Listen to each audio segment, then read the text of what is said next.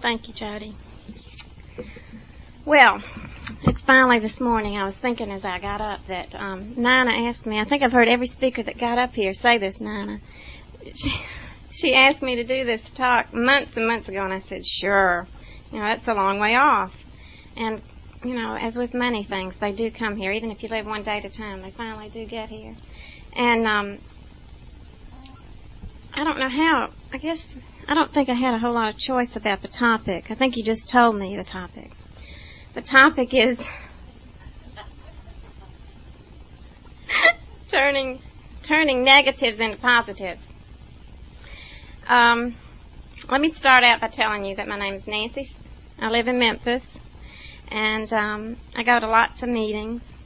I go to IDAA spouses meeting. I go to a Kadisha spouses meeting. I go to plain old ordinary wonderful Al-Anon meetings. And I decided that I wouldn't be as scared as I usually am because y'all are just like me. And why should I be scared of me? Although I've done that for a long time. And I got up this morning with the idea that I'm supposed to talk for at least 30 minutes. Do y'all know what that's like? I usually go to meetings and I keep looking at my watch and thinking, I don't want to talk too long. And I was told I'm supposed to talk 30 minutes. And my husband sitting over here said I could probably talk all day. But, it's different when you get up there and you're supposed to. There's just a real difference in attitude. I want y'all to think about some of the experiences in your life, in the past and today, in the present, that you started out being fairly certain they were negative, that there wasn't anything good and positive that could come out of what you were going through. And I want you to think about how so many of those experiences that you started out thinking were so horrible and how can anybody live through this and I'll never survive and why this happened to me, and how somehow as you look back, if you're like me, and you figured out that you wouldn't be the person that you are today if you hadn't experienced those perhaps negative, unpleasant experiences, and that you wouldn't have chosen them perhaps. If you're like me, I wanted to be happy, and I wanted everything to go just right, and just right was the way that I wanted it to go. There wasn't much question about that. And yet, I can truthfully say, as I stand up here right now, that I know that I wouldn't be the person that I am. I know that I wouldn't have grown. I know that I wouldn't have the maturity that I have today had I not gone through a lot of those experiences that I cried over and wanted to crawl in bed under the sheets and stay there over. That I couldn't have gotten here today and feel as fulfilled and with some measure of serenity had I not gone down that road. And when I get through, I'd like for us to share. I'd like to hear what you all have to say about some of the experiences that you've had that you've come to believe were real necessary to your growth. I was trying to come up with some things that we could all somehow relate to in the world that we live in terms of negatives and positives. And I came up with two show business personalities. I came up with Barbra Streisand. And what's obvious about Barbra Streisand to me, it was when I first saw her, was that she had a big nose. And she didn't look like a movie star. And she wasn't gorgeous. But she was definitely who she was. And she seemed to be okay with that, and okay enough not to go have her nose operated on and changed. And I thought, that's a person who took something that a lot of this Playboy bunny mentality world that we are living in would say, get rid of that. And she didn't. So I thought of her. And the only other show business person I thought about was Mel Tillis. Do y'all know who Mel Tillis is? Y'all are country music fans in here. Mel Tillis is a country music singer, and he sings great. But when he talks, he cannot talk without stuttering. And I think he was probably the first person I ever saw on television that could sit there and stutter on The Tonight Show and make it seem okay, make it seem funny, and even feel good about himself stuttering. And that was amazing to me. And I remembered going through elementary school with kids that stuttered, and when they were called on to read out loud, it was, just very uncomfortable for everybody in the classroom. And here's this person that took that lifelong problem and decided to turn it into something he could use that would be, positive. And he's done it. And the interesting thing is that he comes on television and he talks about it and he laughs about it, and it's okay. And what better way to turn a negative into a positive than to be able to sit back and laugh? I was thinking about that when we were talking last night about the speaker, and some of the stories I've heard from alcoholics about during their drinking days that at the time just aren't funny at all, that just tend, to cry over. And we've all had those experiences. And yet, how wonderful it is to get to the point that some of those things that were so terrible and traumatic are actually funny. Did you ever think you'd get there? And isn't it wonderful? And I feel so peaceful with that idea that, it's okay to laugh about things that hurt. In fact, it's wonderful. And letting go of some of that pain and that negative attitude. And one of the best ways to do it is to laugh. And I think that's what he was telling us last night. At least that's the message I got. I guess when I think about the positives and negatives, the main word that comes to my mind is attitude. And there are so many things that happen to all of us in our daily lives that we really can't change. But we can change how we think about them and how we feel about them and what we're going to do in our approach to living. And the idea that we all ended up here in Lexington, Kentucky today, August 1st, 1987, in an Al-Anon meeting was something that I bet 5, 10, 15 years ago if you had told me that, I would have thought, no, not me. I wouldn't be able to do that, let alone be coming up here and standing in the front of a group to talk. And I think Al-Anon and AA both are such a strong message. There's such a message in there that, we can take some of these life experiences and turn them into a positive way to live that I didn't have before. I didn't have a positive program. I didn't have a 12-step program that could tell me what I was supposed to do and how I was supposed to do it. I was so directed from everyone else, from a little child, to do this and do this and do this, and then you'll be happy, and then everything will be okay, and then I would do it, and I wasn't. And I didn't understand that. And here we are at an Al-Anon meeting that some of us have traveled quite a ways to get to, in lots of different ways we've traveled. And it is a positive experience. I guess most of us, at least I do, leave here. I've left the last 2 IDAA meetings I've gone to with such a feeling of excitement and peace and just such positive feelings that I can do some things differently. I can change the way I'm living and reacting. And I do have that choice to do that. Or I can sit back and continue to do some of that old negative stuff of feeling sad and blaming other people and wondering why nobody does the things I want them to. I had this real strong feeling when I first came to Al-Anon that I think I'm going to make it 30 minutes. That all of the things that I had heard all my life, y'all were just going to take them away, and they weren't I thought they were so wonderful and marvelous, and they just weren't. I mean, the biggest thing that comes to my mind is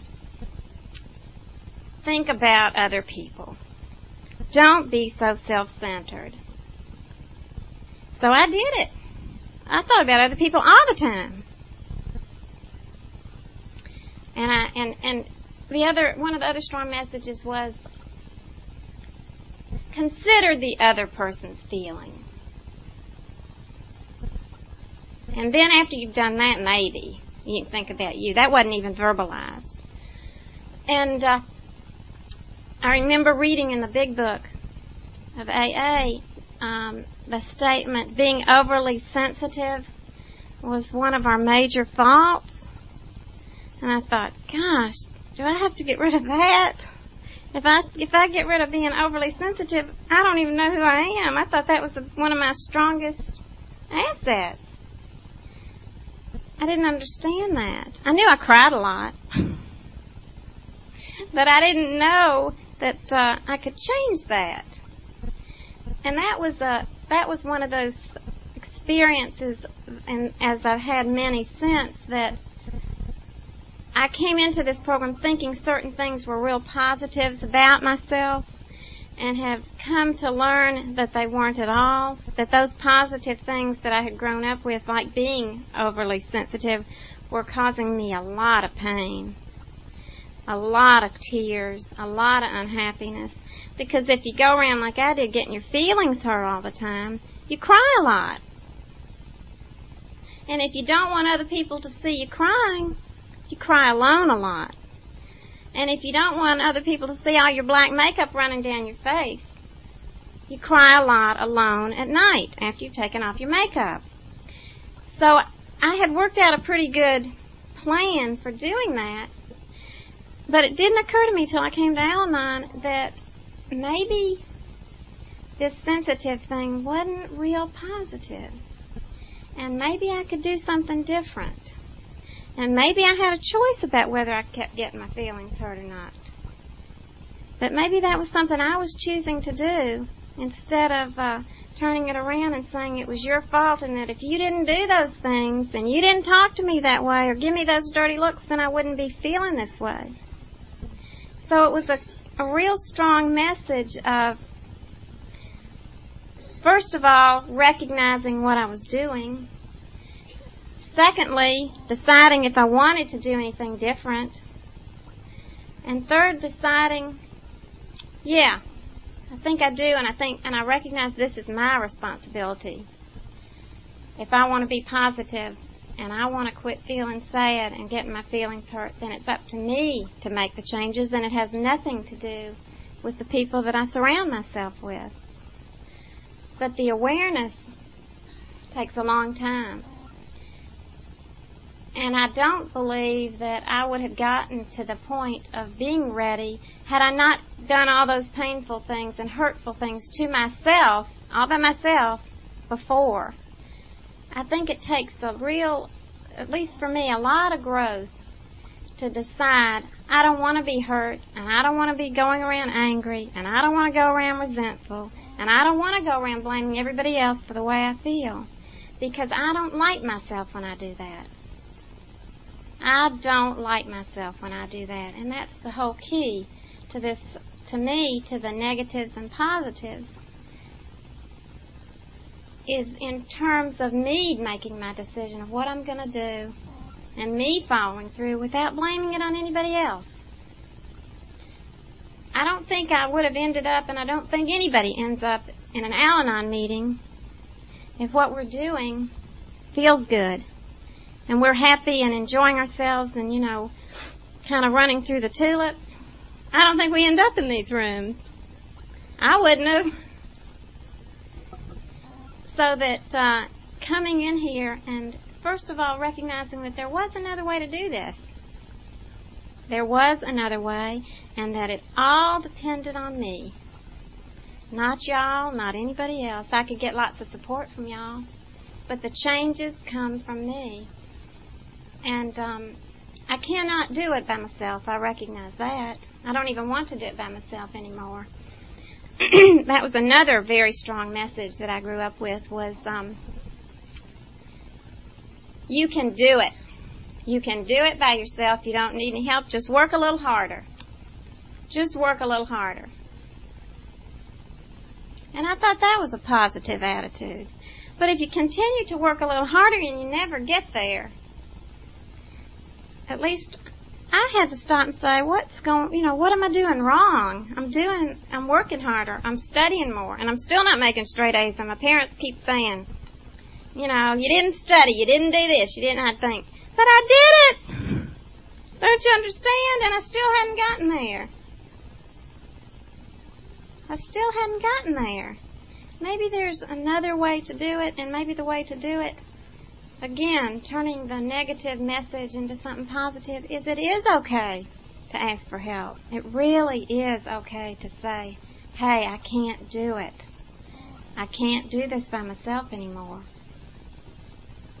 Boy, I didn't want to get rid of that one. I have such an investment in being okay, and looking okay, and talking okay, and not admitting that I need help. I'm very willing to give it, but it's so difficult for me to ask for it.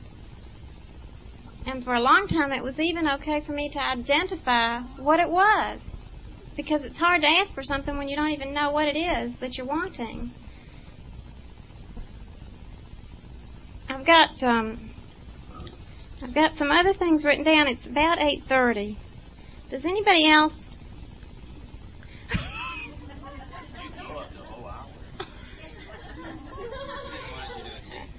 Well, I did.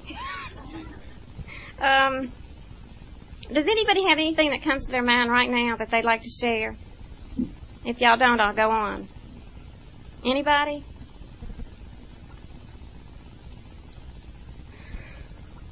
Okay.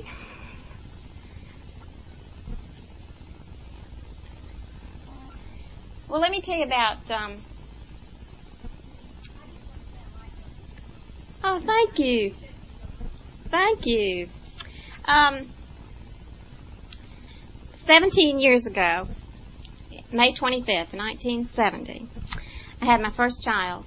It was a little boy. I was 22, healthy, and had good care. And by the time he was about 8 months old, it was obvious that he wasn't. It was obvious to lots of people. It wasn't obvious to us that he wasn't developing properly. He couldn't sit up, and that was the first clue that there was something wrong with him. When I would sit him up, he would just fall over. And I didn't know it at the time, but 8-month-old babies can, they have pretty strong backs. This child, his back was like rubber. And by the time he was about 2 years old, it became pretty obvious he did not walk until he was almost 18 months old. And he drooled. And he wasn't talking, which was our main concern. And I had a wonderful pediatrician who reassured me that there was nothing wrong. As long as he could hear, there was nothing else we could do anyway. And he kept telling me he was fine. And by the time he got to be 2.5, and he still wasn't talking, and he still wasn't, I was involved enough to know that other people's babies were doing things that he wasn't. And he was evaluated at the Speech and Hearing Center in Memphis, and we were told that, yes, he did have neurological problems, and he started right then as a 2.5-year-old having speech therapy almost every day just to be taught to speak. And that was my first memory that there really was something wrong with him was when he was about 2.5. And we went through all of the tests, lots of testing, and I was never given any kind of label. In fact, his pediatrician, another pediatrician who specialized in developmentally delayed children, said purposefully, we don't want to label him until he's at least 5 because the label will stick. And at the time, that was my first real, catastrophe, that's not even the right word. First real trauma, first real time in my life that this wasn't something that I could fix, or that Daddy could fix, or that anybody could fix. And I was just overwhelmed, and all kinds of questions and feelings and thoughts, and how could this happen to me, and how will I live this way, and look at all these people that have 8 and 10 and bunches of children, and theirs are all okay, and just a lot of pity, self-pity, and lots of pain. And over the years, as I said, he's 17 now. I always, when I was thinking about this topic, I was thinking about Brian and how that negative has become a positive in lots of ways. I'm not going to, and I don't understand people that can stand up and say, oh, I just love my retarded child and they're just so wonderful and I wouldn't give anything for them. I won't say that because I don't think that's true for me. But there have been a lot of positives that have come out of having Brian in our lives. And one of the things that I have finally learned to do with Morris's help is laugh at him. I didn't think it wasn't okay to laugh at him. He was not funny to me in the least, and nothing he did was. It was painful, and it was just a reminder of his imperfections. And as a small child, I had 2 other children younger than him, all 2 years apart. And as a small child, he was nothing but a drain, just a drain. In terms of physical, he physically could take care of himself, but in terms of socially, I could not leave him alone with the other 2 children because he'd kill them, literally pull, when they were little, pull their hair out and hit them if they touched anything of his. And it was just a real drain, driving him back and forth to speech therapy and special schools, and took so much time. I used to compare having him to him being 2 kids as a little child. And for so many years, the only feeling I had associated with Brian was pain. Just pain. And I would listen to people talk about their kids, and I would think to myself, they would complain about things that, like they were too short, or they didn't eat enough, or things that just seemed cruel. And I'd think, God, don't you know what I'm going through? How can you talk about that in front of me? But I never said that. Because, you see, I didn't want to be one of those people that you couldn't talk about your children in front of me. So I pretended that was, stoic, strong, no big deal. I can handle it. It's okay. And I got a lot of rewards for that behavior from people. I got a lot of pats on the back, which was really helpful to my need to be a martyr. Because I really did, how does she do it? And she's so wonderful, and God, I couldn't do what you do. And, that was just very ego-boosting at that point. And he's grown up to be 17 years old, and he's not, I think I have finally come to terms with him just being a kid. Who he is. I went through a long time of comparing what he was doing with what other kids his age were doing, and I don't have to do that anymore. That was a real good way to feel sad, figure that out. But I've learned a lot of positive things from him, and I think we all have in our family. And yet, I still go back to what I started with. I would not have chosen him to be this way. And I would not have chosen this experience. I would much rather somebody else have a retarded child than me. Had I had a choice, but I didn't have a choice. And he's a happy kid. Morris says that all the time. If we could all be as happy as Brian, we'd be in good shape. And we've learned some positive things from him. I'll never forget a few years ago that one of his favorite statements when we would tell him something was, I'm the boss of me. You're not the boss of me. And I would think, God, that's what I go to Al-Anon to learn.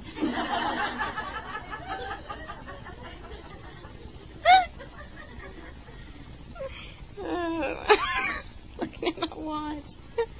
And I thought about that a lot, because a lot of times I'm not sure who is the boss of me. But he's quite certain about that. And we have finally been able to laugh at him and laugh about some of the things he does. And we haven't changed the fact that he's retarded. But we have certainly changed our attitude about what he does and how he does it. And that's okay. And you see, I didn't think that it was okay to laugh about anything that was that painful and that serious. I mean, this is serious business. And you don't laugh about Brian being retarded. That was a real strong message. Not directly. But if something hurts somebody and is painful to them, how could I laugh at it?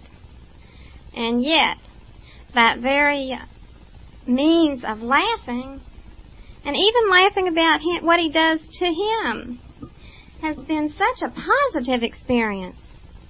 And I think it's even been a positive experience for him. Although I do believe that the problems that I have had with Brian are my problems. They're not his. I look at him and he's a fairly happy kid. He seems to accept his lot in life quite well. And yet, I was hurting. And the people around him were hurting. But he wasn't. And I think there's a strong message in that. A strong positive message in that I can choose again that attitude. And whether I choose to feel positive about what's going on or negative. Whether I choose to sit back and feel sorry for myself because I have a retarded child, or decide to go on and do something else and accept what I get, what he does give, and he gives a lot now. He is my child that if I say, Brian, would you empty the garbage is gone. Or my 12-year-old, will you empty the garbage, Greg? I don't want to. It's not my turn, and I did it yesterday. And that is so consistent, I can't tell you. He is so willing. Brian washes the van. I mean, it's immaculate. He vacuums. He mops. He's a terrific cleaner, and he never complains. He never tells me he did it yesterday. He never tells me he doesn't want to. He just does it. And there's a gift in that. And I think the gift is in being able to see that he may not have all those things I wish he had intellectually, but he's got a lot more that perhaps we all miss, not just me, and what we decide is something to value, that there is value in him. In growing up in a real achievement-oriented family, that was the measure. That was the measure, and if you didn't get that, the straight A's and the good college and the graduate school, if you didn't achieve that, you might as well forget it, because that was all that counted. And here, this particular family gets this retarded child, and I'm able to see that there are lots of other things to value. There are lots of other things that are positive besides that one yardstick to measure. And I'm aware that I do that a lot. I decide what's positive and what I want to reach for. And if I don't get there, then everything about me is negative. It's that extreme. And yet, I can look at Brian and I can see and that there's a lot of things about him that, according to our society, don't measure up, that he won't be able to do. But there are a lot of things that he does do willingly, with a smile on his face, that contribute a lot to a positive atmosphere when you're around him. So I can't honestly say that that's a negative, or that isn't a negative. I guess the main issue with him is that I wanted more for him. But perhaps I'll say that about my other two too. I've heard lots of other people say they wanted more for their normal kids. And it isn't my choice anyway. I couldn't give a talk like this without mentioning him because he's been such a, that just jumps out at me, the difference when I think about positives and negatives. And I try and keep in mind that through this program, I remember that I'm powerless anyway. And it was just an illusion that I could do something with my kids or make my kids do something anyway.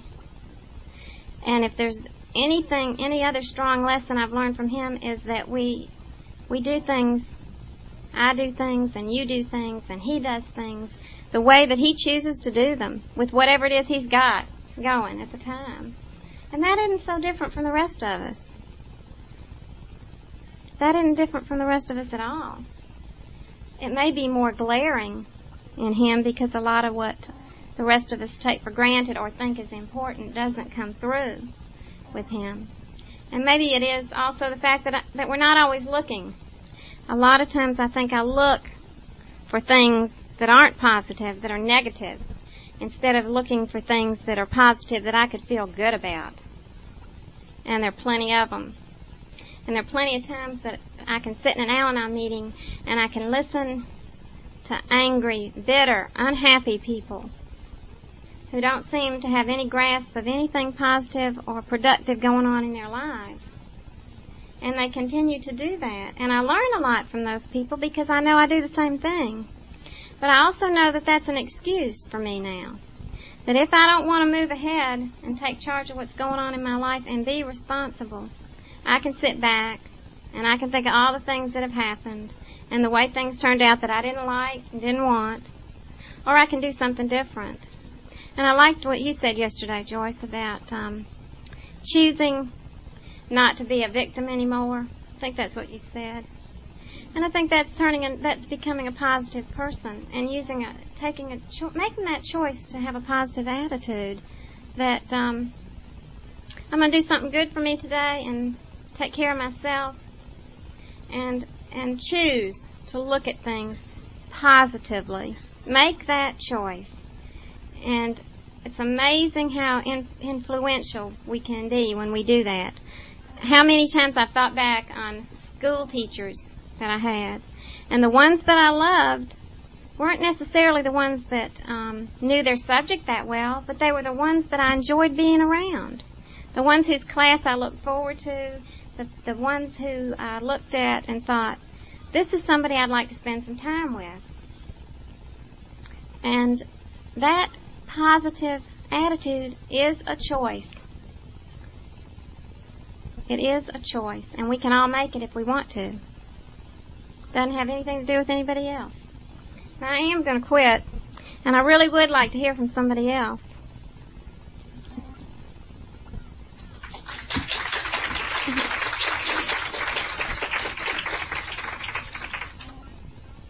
Read this page from the One Day at a Time book. It's September 2nd, and I thought it fit in pretty well with positives and negative attitudes. The time has come for me to realize that my attitude toward the life I am living and the people in it can have a tangible, measurable effect on what happens to me day by day. If I am expectant of good, it will surely come to me. Even the grace of courtesy gives rich, immediate rewards in warm response. Awareness of others, a tolerant, uncritical awareness, will gradually change my personality for the better. If I try each day to put my point of view and my attitudes on a sound spiritual basis, I know it will change all the circumstances of my life for the better too. I will see the results in the way other people respond to me and in the way my daily needs are met. Concern, love, and kindness on my part will be reflected in everything that takes place in my life. Seek ye first the kingdom of God, and all these things shall be added unto you. Thank you. I've really enjoyed talking to you, and I appreciate your responses. Thanks.